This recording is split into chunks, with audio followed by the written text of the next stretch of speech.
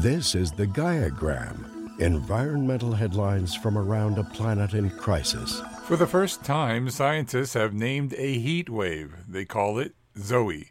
According to USA Today, the Spanish scientists bestowed the moniker on a heat wave that sent temperatures soaring to 112 degrees Fahrenheit in Seville between July 24th and July 27th. It's a new effort to alert the public to extreme temperatures and warn them of the dangers. A new study published recently by the nonprofit First Street Foundation reveals the emergence of an extreme heat belt from Texas to Illinois, where the heat index could reach 125 degrees Fahrenheit at least one day a year by 2053. California Governor Gavin Newsom announces water supply actions that California is taking to adapt to hotter, drier conditions caused by climate change. Newsom said without action, extreme weather could diminish our water supply by up to 10% by 2040. So we're acting now. California's water supply strategy outlines how they can replace what it will lose, including ways to store, recycle, conserve, and use desalination. Water levels have dropped in major rivers across Europe as the region suffers under a historic drought. In those dry riverbeds, centuries-old warning messages have emerged. The horrifying boulders are known as the hunger stones. One of these stones is embedded in the Elbe River, which runs from the mountains of Czechia through Germany to the North Sea. The stone, dating back to a drought in 1616, is once again visible in the dry riverbed. The warning reads, "If you see me, weep."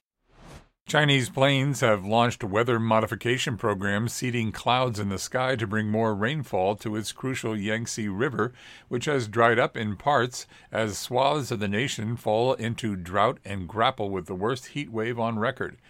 The Ministry of Water Resources said in a notice recently that the drought throughout the Yangtze River basin was adversely affecting drinking water security of rural people and the growth of crops.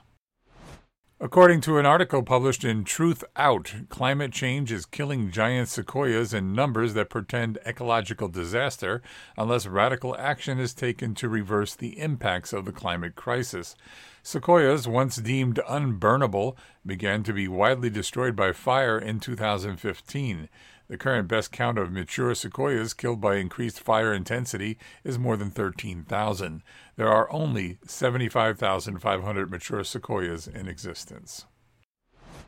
A study suggests landfills are releasing far more planet-warming methane into the atmosphere from the decomposition of waste than previously thought.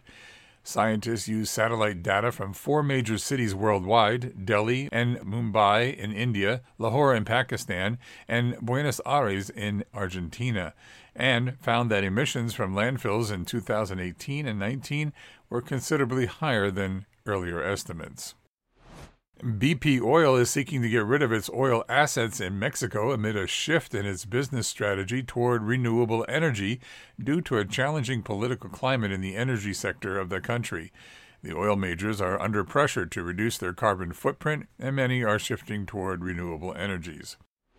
According to data recently released by the Federal Energy Regulatory Commission, wind and solar provide 67% of new U.S. electrical generating capacity in the first half of 2022, accounting for more than two-thirds of the new U.S. electrical generating capacity added during the first 6 months of 2022.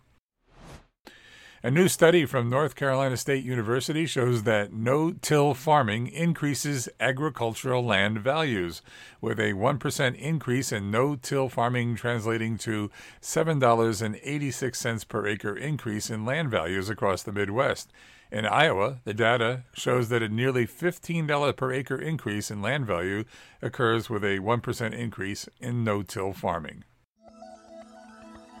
This was the Gaiagram, environmental headlines from around a planet in crisis.